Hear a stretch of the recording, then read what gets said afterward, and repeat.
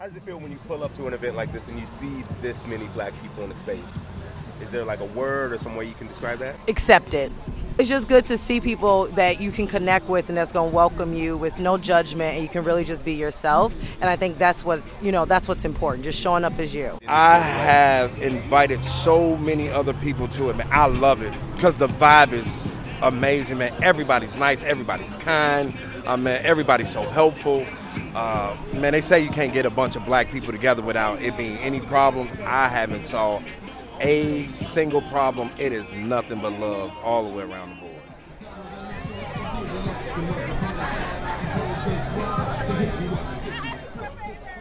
There's something special about the summertime in Chicago. The sights, the sounds, the energy, everything just feels elevated. A day like this makes the last few years seem like a distant memory. The sun is up, the music's loud, and there's a feeling of joy and anticipation in the air. But the sounds you're hearing aren't from a neighborhood block party or even a family reunion. What you're hearing are members of the Streets Calling Bike Club, a black-owned cycling club here in Chicago. I bought a bike in February of 2020. The idea was to use it to commute to work. And I did. Even after everything happened. While the first few months of the pandemic forced millions of people indoors, due to my job, I still had to work in person. As most Americans felt trapped in their homes, my bike gave me a taste of freedom.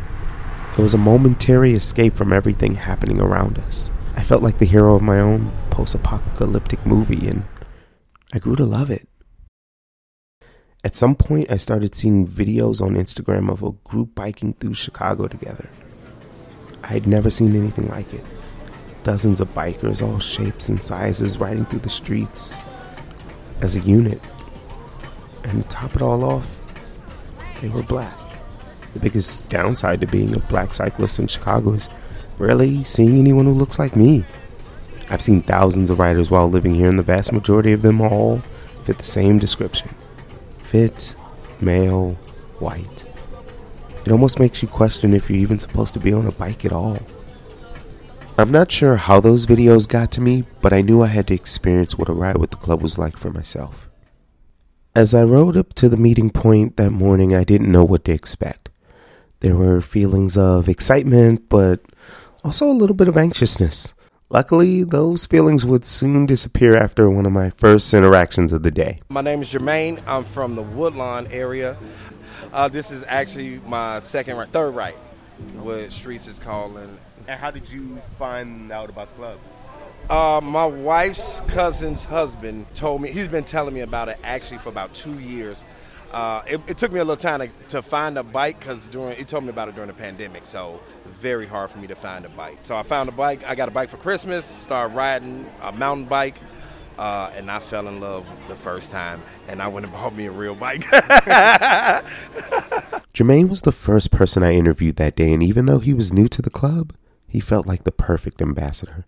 His passion for biking and jovial demeanor was infectious. He was the type of guy you could spend an entire day talking with. And you said this is only your second time riding with the group. Yes. Could you just tell me what that first experience was like? Man, it was simply amazing. I didn't even expect the experience that I had.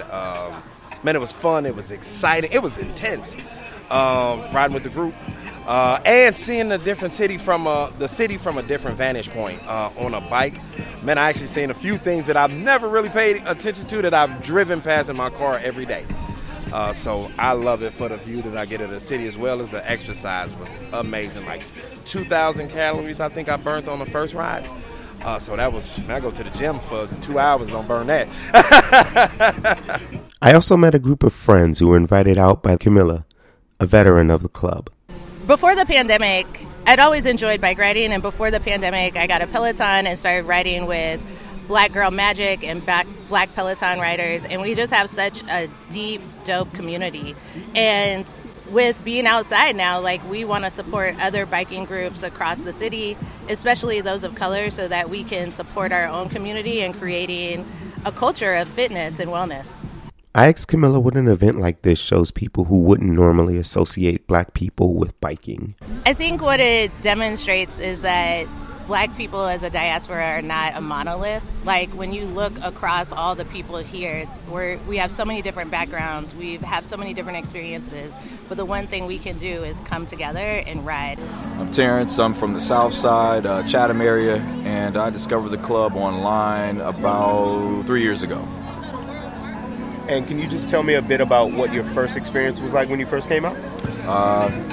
It was an amazing experience, man. I didn't know that bike clubs could be this big and this supportive. Terrence had been with the group for a few years, so I asked what was one of his favorite things about the club. But I do like the fact that they don't say you just have to be African American. You know what I mean? Like, if you ride, you love to ride, you come out, and of course, support blacks. It's awesome. We were just a few minutes away from the start of the ride, but I was able to speak with Hamzad. He had stuck out to me because of his neon-colored uniform. He was a designated bike marshal on the ride, so in case someone got hurt, he would have first aid. If someone needed some air in their tires, he would have a bike pump. He would keep the flow of the ride going as he would block out traffic. He had been with the club since the very beginning. It started off with, 15 people?